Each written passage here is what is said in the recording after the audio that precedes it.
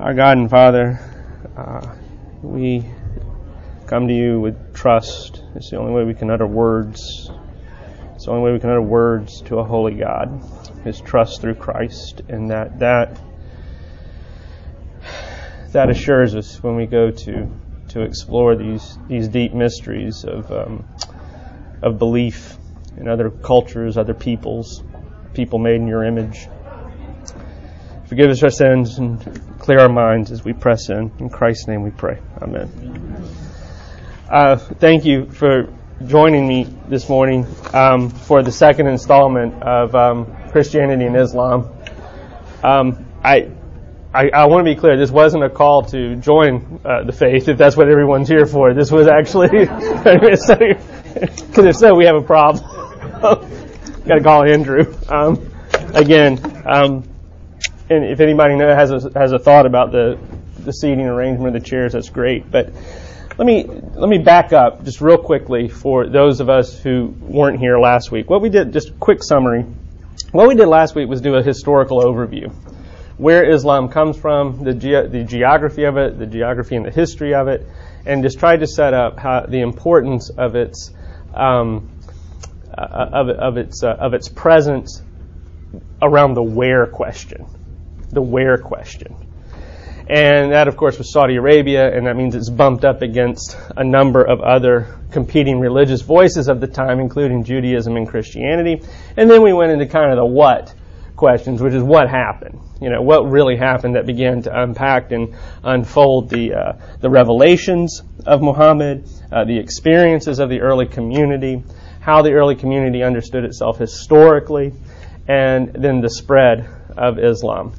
Another thing, a premise I put on the whole talk before, which I feel like I should do every time, is I am a history professor, but I'm not a scholar of Islam. I think that's important to say. Most days I don't even know if I'm a scholar, but I don't study Islam per se, right? But I do study Western religious thought, which it falls in, and particularly important where I teach is we want to expose all of our students to sort of the great ideas of history, and this, I think, arguably is one. I come at it from that angle professionally, but I come at this also from that deeply personal sort of experience that we've all had in our lifetime, especially the last 15 years or so, where we realize this is a narrative that is not going away, that is it's seemingly in a collision and in a struggle with some of the values we hold as Westerners and as Christians, and not that those two are synonymous. And so there's just that human factor and that human curiosity in this, what really is going on. So I feel I have to premise that. With that said, let's talk about what we're here for today. And today we're going to do a little more excavating of the theology of Islam. Okay? And to understand Islam, you have to understand two things. You have to understand the Prophet Muhammad, which we did last week more. And you have to understand the Quran, which I'm sure all of you got up this morning and brought to church, like I did. You have to. These are really the two things you have to understand: the calling of Muhammad, and then what this book is. In many ways, what we call Christology in the Christian faith, the study of the doctrine of the teaching and work of Christ, is how Islam approaches this text. It is the embodiment of the faith. Okay, and I gave you a handout. I gave many of you a handout. I ran out. But if you can share or just trust us, we'll get to that momentarily, but it's selections from the Quran. Let me say more about the Quran to make sure we understand what we're talking about as we wade into the theology of Islam. First of all, it has linguistic roots, like I told you last week. Muhammad was told qura. It's an Arabic verb. It means to write. It can be translated a couple ways: to read or to recite. Qira. When the angel appeared to him in the cave at Mount Hira, the angel Gabriel told him to recite, to say these things, to communicate this. Quran is a noun. It's a collection of recitations, right? It's the whole body of the recitations. So keep that in mind. It consists of 114 chapters and 6,000 verses. Okay? What we want to remember as in the Christian faith, though, is it's not organized the way we understand revelation, divine revelation to be organized, or how the Bible's been put together through the centuries under the guidance of the Holy Spirit and the work of the church. It's not organized that way. Think about this. How is the Bible organized? It starts where? Yeah, it starts in the beginning. It doesn't leave you any mystery. In the beginning. And you get to the end, and it actually says, this is the end, right? I mean, it kind of says that. It moves chronologically and historically. It moves historically redemptive. It starts with the beginning, the work of God in history and creation, and then we move through the narrative. We move through the chapters of God's work in history. We go to the early patriarchs. Well, create the Noah and then the early patriarchs, and then on to Israel, and that sort of unfolding of history. But it moves chronologically, roughly. That's what I'm trying to say. And then we get into, of course, the New Covenant, the New Testament period. And once again, if you look at how it's organized kind of historically, chronologically. The Gospels, life of Christ, work of Christ, Acts, and then the letters, the epistles. Quran is not organized that way. The Quran actually begins with the largest revelations, the longest revelations. Okay? The revelations themselves, as I said last week, took place over a period between 610 and 632, the Prophet's Muhammad's death. Okay? The first revelation was private. We have no witnesses. The other revelations, we are told, were witnessed, and they involved a kind of trance-like state. I don't know. I'm not going to impose a kind of psychology on it, but it's people they interpret it different ways, the kind of physical condition and emotional and mental condition that the Prophet Muhammad went into. It is so you start with the longest of what they're called the surahs, is the Arabic word for it, and it actually ends, again, not chronologically, but just that's it. That's the last one. It's just 2 sentences. That's the last revelation. So you start with the largest, longest text, and you end with the smallest. It's about 2/3 or 4/5 the size of our New Testament, if you were to take out all the preface in this text. Longer chapters preceding the shorter chapters. Now, to get to it, you also have to understand how Islam understands the question of revelation, right? And this is where it gets kind of interesting, because the Islamic understanding of revelation is not dissimilar to the Jewish and Christian understanding of revelation, or how God has made himself known. Revelation for the Muslims occur in 3 forms. God has revealed himself, Allah has revealed himself in nature, in the created order. Okay? Allah has revealed himself in history. And then there's God has revealed himself in plenary form, or through a word. All right? Now, the reason why I say that's interesting, that's pretty consistent with how Christianity understands God's revelation historically as well. That through the created order, through the acts of redemptive history, or in history, and then as the sovereign over history, but then also we have a written word. We have a text. So those, you could say, and I think people would that study, the overlap between the major 3 Western religions, Judaism, Christianity, and Islam, would say, well, this is a tremendous point of continuity, and it is, except for the point of discontinuity. The point at which it does not hold together. And the point at which I believe that is most dramatic is in the plenary, or the verbal, or again, we're back to the Quran, right? And what it actually teaches. And I think that's the governing starting point for what's different about the whole system of religions between the 3 of us, putting Judaism aside for the moment, right? we're not doing that today. But so remember those three forms. Now, what does this mean? Well, to say that God has acted in history, to say Allah has acted in history, is to say that God has spoken to His people through time. We believe this as Christians. Okay? Specifically, the Quran says that God has spoken in history through time through a series of prophetic messages. This is okay? Through a series of prophetic messages. Excuse me. And what this means is that Muhammad is not the only prophetic voice of Islam. But he is the prophetic voice of Islam. Stay with me just for a minute. Islam teaches that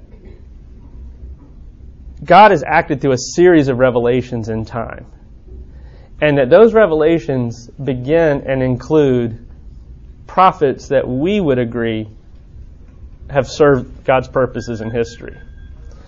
For example, Islam holds that Moses was a prophet of Allah. Okay? Islam sees Abraham as a kind of prophetic, important figure in history.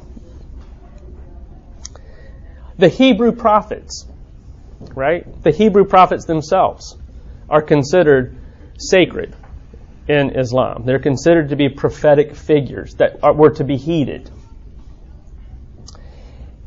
And, of course, most significantly, perhaps for us, is Christ, or Jesus. They would not say Christ. Jesus is believed to be a very important prophetic voice in the Islamic faith. Well, again, this is murky, right? Because if you hear this, of course, I think the natural sort of question then is, okay, but obviously something's very different, right? So what is it that's different? If we were in a room with Muslim friends and were to be discussing this, we know we don't agree. So the question becomes, where is it that we don't agree? Well, the problem is, according to the Quran, that the revelations that have been given through Moses and the prophets, the Jewish community even, and then the Christians later, the problem is they have been corrupted. That they do not sufficiently convey what God or Allah intended His word to convey. They were distorted. And they were distorted particularly in the Jewish community and in the early Christian community. So the prophecies are real. Moses is real. Abraham's real. The Hebrew prophets are real. Jesus is real for a Muslim. But they're not sufficient. They're not sufficient because there has been interpolations and changes have been given to the text over time that corrupted the original message.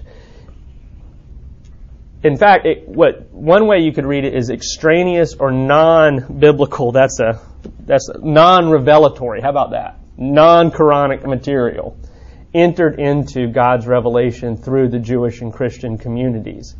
And they failed, actually, the communities, not the prophets, they failed to adequately and correctly communicate what God wanted conveyed. Okay? Take the Jews just for a moment, right? What did the Jews teach? Well, the Jews teach monotheism, and Islam agrees with monotheism. But the Jews, unfortunately, also teach that they are the covenantal people of God, that they are chosen, that they are the agents of God in history. Islam says this is the major flaw and corruption in Judaism. The idea of chosenness and electedness as opposed to a kind of global or universal love of God for all people. Is that making sense at some level? So that it's the idea of selectivity and chosenness. This is a distortion, says the Quran. This is not the truth. Allah did not set aside the Jewish people as the covenantal people of God, and He did not work through them specifically. They selfishly, incorrectly, over centuries, made the revelation about themselves. What about Christianity? Well, this one is interesting as well because Christians hold that Jesus is God. We'll say more about this momentarily. Christians hold that Christ is a deity, that He possesses deity. He is divine in nature, in His nature, right? Big argument of the early church. This, says the Quran, this, says Islam, is the major error and corruption of Christianity. The early Jesus came as a prophet of Allah, a chosen prophet, an important prophet, okay? But, unfortunately, the early Christian community corrupted His teaching and turned Him into a deity. Right? Say more about this in a moment because I want to tease out some of the theological discontinuities here. But this is our starting point. All right? Any pause questions at this point without chasing rabbits, but clarifications or it's a lot.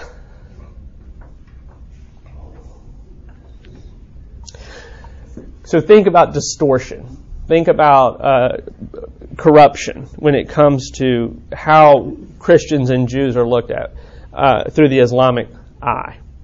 It's not that you're bad per se, it's that you're duped.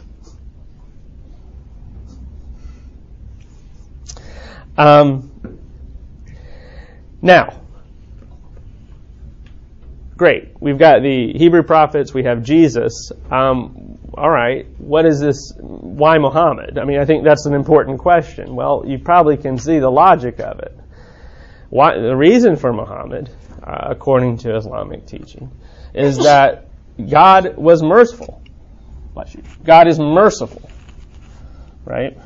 God did not leave people in darkness, so to speak. He acted one more time, a final time in history, through the prophetic work of Muhammad. So basically what Muhammad becomes is the capstone, to use an Alabama phrase. It becomes the final voice, the one correction, the one agency that Allah uses to come in and say yes, yes, yes to the Hebrew prophets and to Jesus, but here's how you're supposed to understand them, right? Here's how you're supposed to understand what they said. So Muhammad is the great correction. He is remember the confession in the very first revelation. Allah is one and Muhammad is His prophet. Finally, stop. No more. This is it. We finally have the great correction through Muhammad. This is God's mercy. This is not seen as purely academic exercise. This is merciful. This is a merciful God who's done this. As much as Islam understands or develops the concept of mercy, which is very different, I think, from how we start with our concept of mercy. Yes. So Muhammad came in the similar context of Jesus, is what they're saying. Is that right? Sort of where there was a need for... Yeah. No, that's good, actually. That's correct. There was a need for a correction. Of course, in Christian theology, we're more nuanced and more we see greater continuity between the old and the new. So we don't see Jesus as a correction so much as a development of God's plan, a kind of, but at the same time, I like it's a culmination of God's redemptive plan. But there's great continuity. There's the lineage through Israel. There's the whole history of Israel, and it's not that Jesus corrects Israel.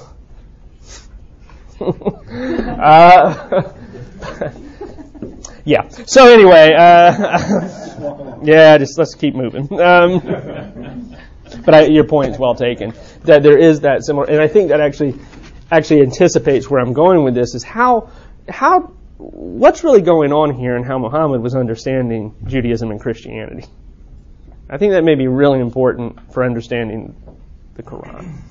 So, and quickly, easy way to remember this: Islam for a Muslim is not a new religion. It did not appear in the year 610, and everybody said, "Yay, we have a new religion." That's not what happened. Islam sees itself as a development of the true religion. It's not a new religion with a new scripture. It is the oldest religion of all that has finally come into its articulate divine form through Muhammad. Does that help? Islam is not a new religion. But it is, even though it's not a new religion, it is the final religion. It is the final revelation of God. And it is this is where you have to hold your hat. It's the final revelation of the same God of Abraham, Moses, and Jesus. You see? This is the final word that God has delivered. Right? And for a Muslim, they would say, thanks be to Allah for that. So, continuity, but severe discontinuity at the same time. And we'll say more about it. Now, if you'll look at those of you who have them, and I apologize for the shortage, but just if you'll bear with me, you'll hear this. I brought a copy of this text from the Imrans, which is one of the early chapters in the Quran. Okay? This is one of the early chapters in the Quran. Let me just show you. Let me just, through this language, let's just look at what I mean, how you will see the imprimatur, the fingerprints of the Old and New Testament if you read through the Quran. It's all over it. It's all over it. Top of 257, He has revealed to you the book with truth, confirming the scriptures which preceded it. The Torah and the New Testament. He has already revealed the Torah and the gospel for the guidance of men and the distinction between right and wrong. See? Okay. Go to the next page on page 258.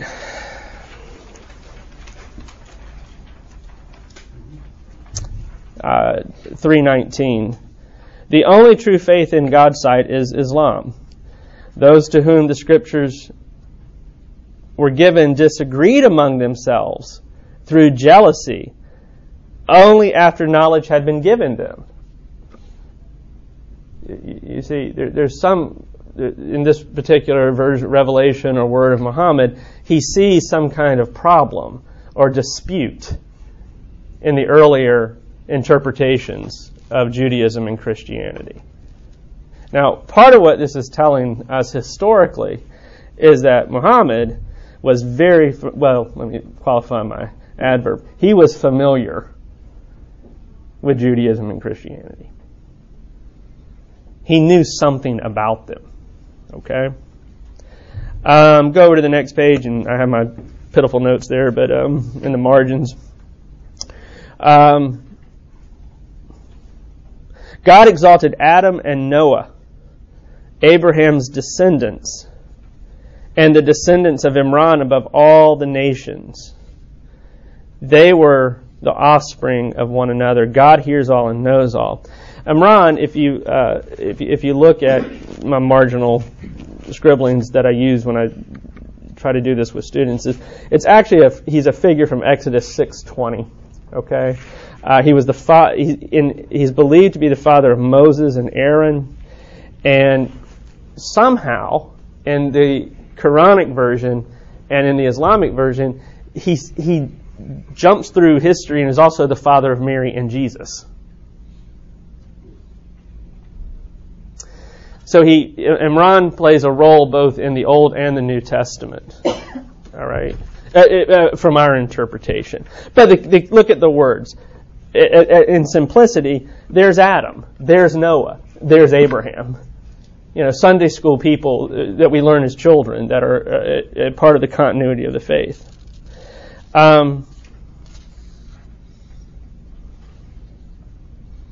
Let's just read a little bit more here. How he interprets Mary. And when she was delivered of the child, she said, Lord, I have given birth to a daughter. God well knew what she was delivered. The male is not like the female, and have called her Mary. Protect her and all her descendants from Satan, the accursed one. Her Lord graciously accepted her. He made her grow a goodly child and entrusted her to the care of Zacharias, another name from the Bible. Whenever Zacharias visited her in the shrine, he found that she had food with her. Mary said, Where is this food from? It is from God. God gives without stint to those whom you will. He dropped down a couple of lines, and as he stood praying in the shrine, the angels called out to him, saying, God bids you rejoice in the birth of John, who shall confirm the word of God. He shall be princely and chaste, a prophet and a righteous man.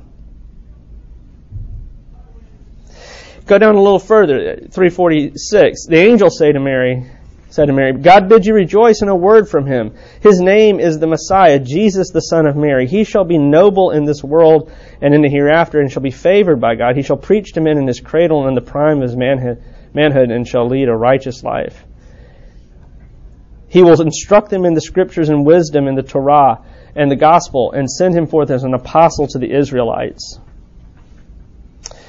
Just pause quickly, but notice how we're getting almost an impressionistic. If you've read the Bible, you're getting this sort of impressionistic sort of strangeness. Like, okay, Mary, Jesus, he's supposed to do something. There's John, Zachariah. You're getting a kind of. I would say, if you're reading it from a Christian lens, you're seeing almost a kind of. It's like it's been cut, and then kind of repasted back together. The story is in some ways, You look over on 261. They plotted and God plotted. God is the supreme plotter. He said, now the they here are the Jews.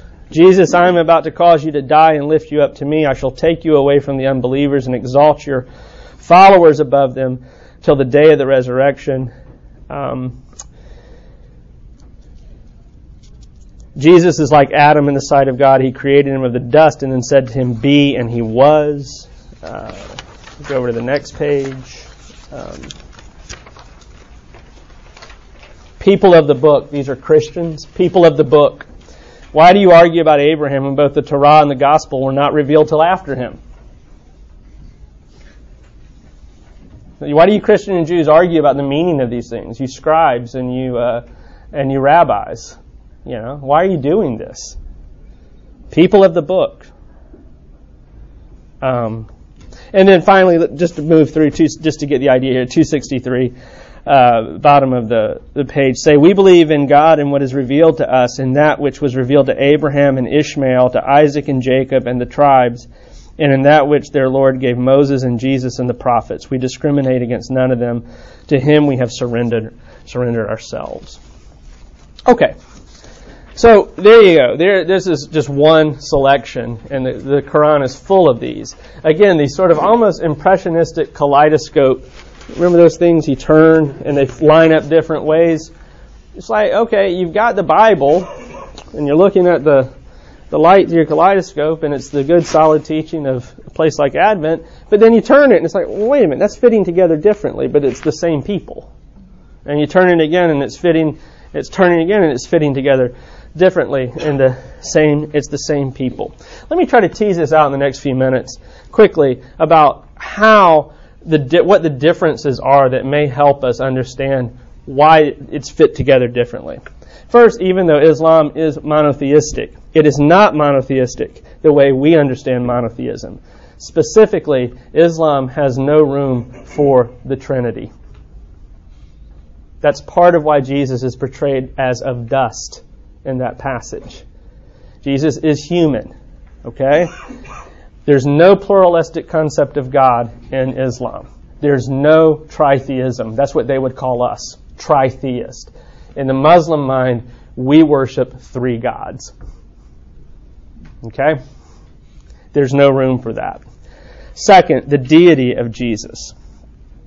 The Quran denies, I think you've caught on now, the Quran denies the deity of Jesus, right?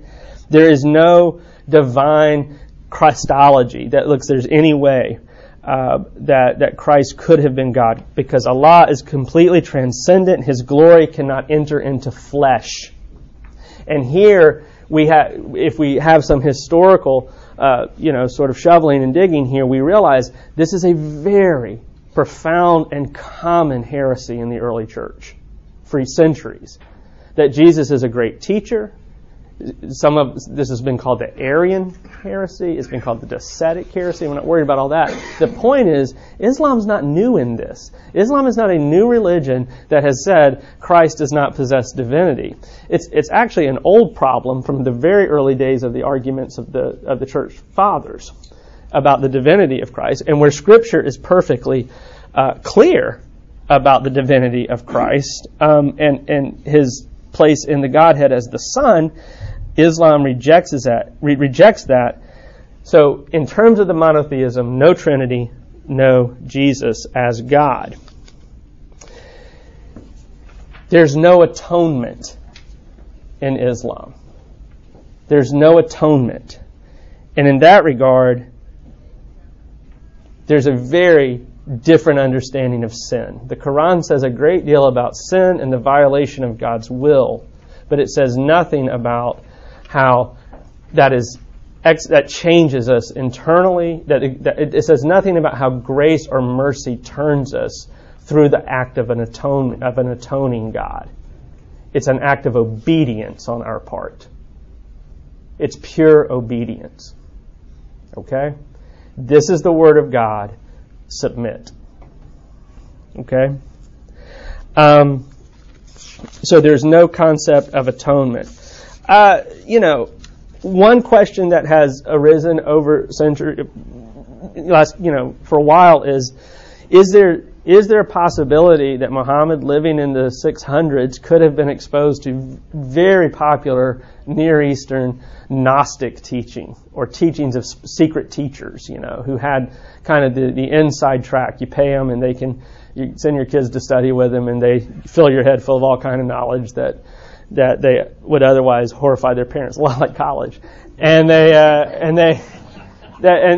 you begin to wonder if Muhammad was exposed to some of that, a kind of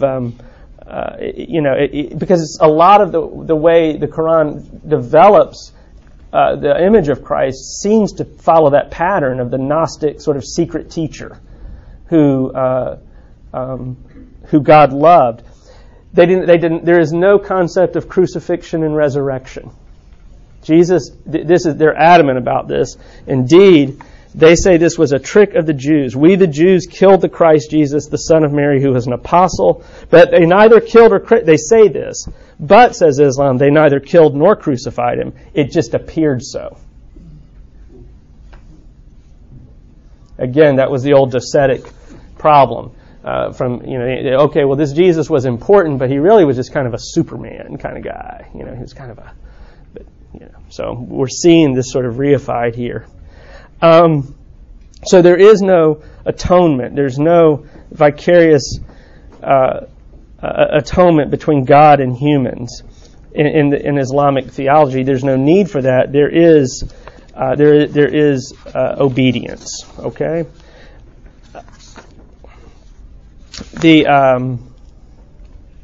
So the question then, how are you saved in Islam, right? What does salvation look like?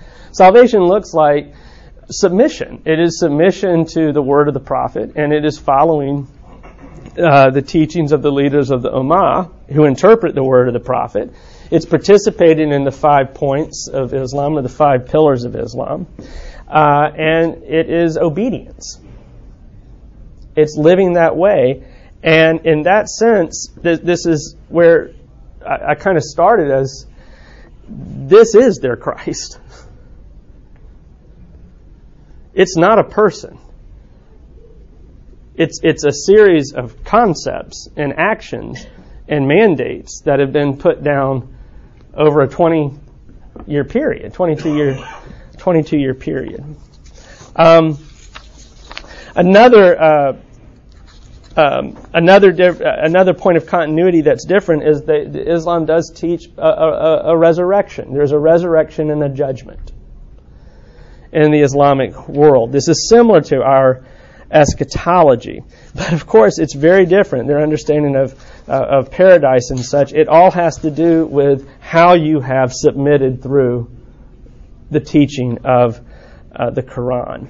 And what I would push us here in the last minute to say, because I know there are no questions. I don't have any. I got this. From my point of view as a believer, Muhammad and the Quran, they fail to grasp the difference between New Testament Christianity and its continuity and discontinuity with Judaism. It's a fundamental misunderstanding of how the old and the new are related. And back to that kaleidoscope metaphor, it begins to assemble and reassemble it in ways that are just frankly corrupted from the Christian point of view. I'm not accusing a Muslim of being corrupt. That's not what I'm saying.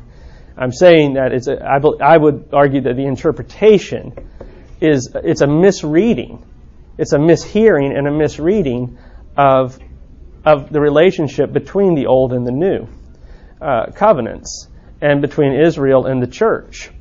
And you begin to see that when you get these fragments that don't line up. Mary is a classic example. You see, listen to this. You know how many times the New Testament mentions Mary, refers to Jesus and Mary together? Once.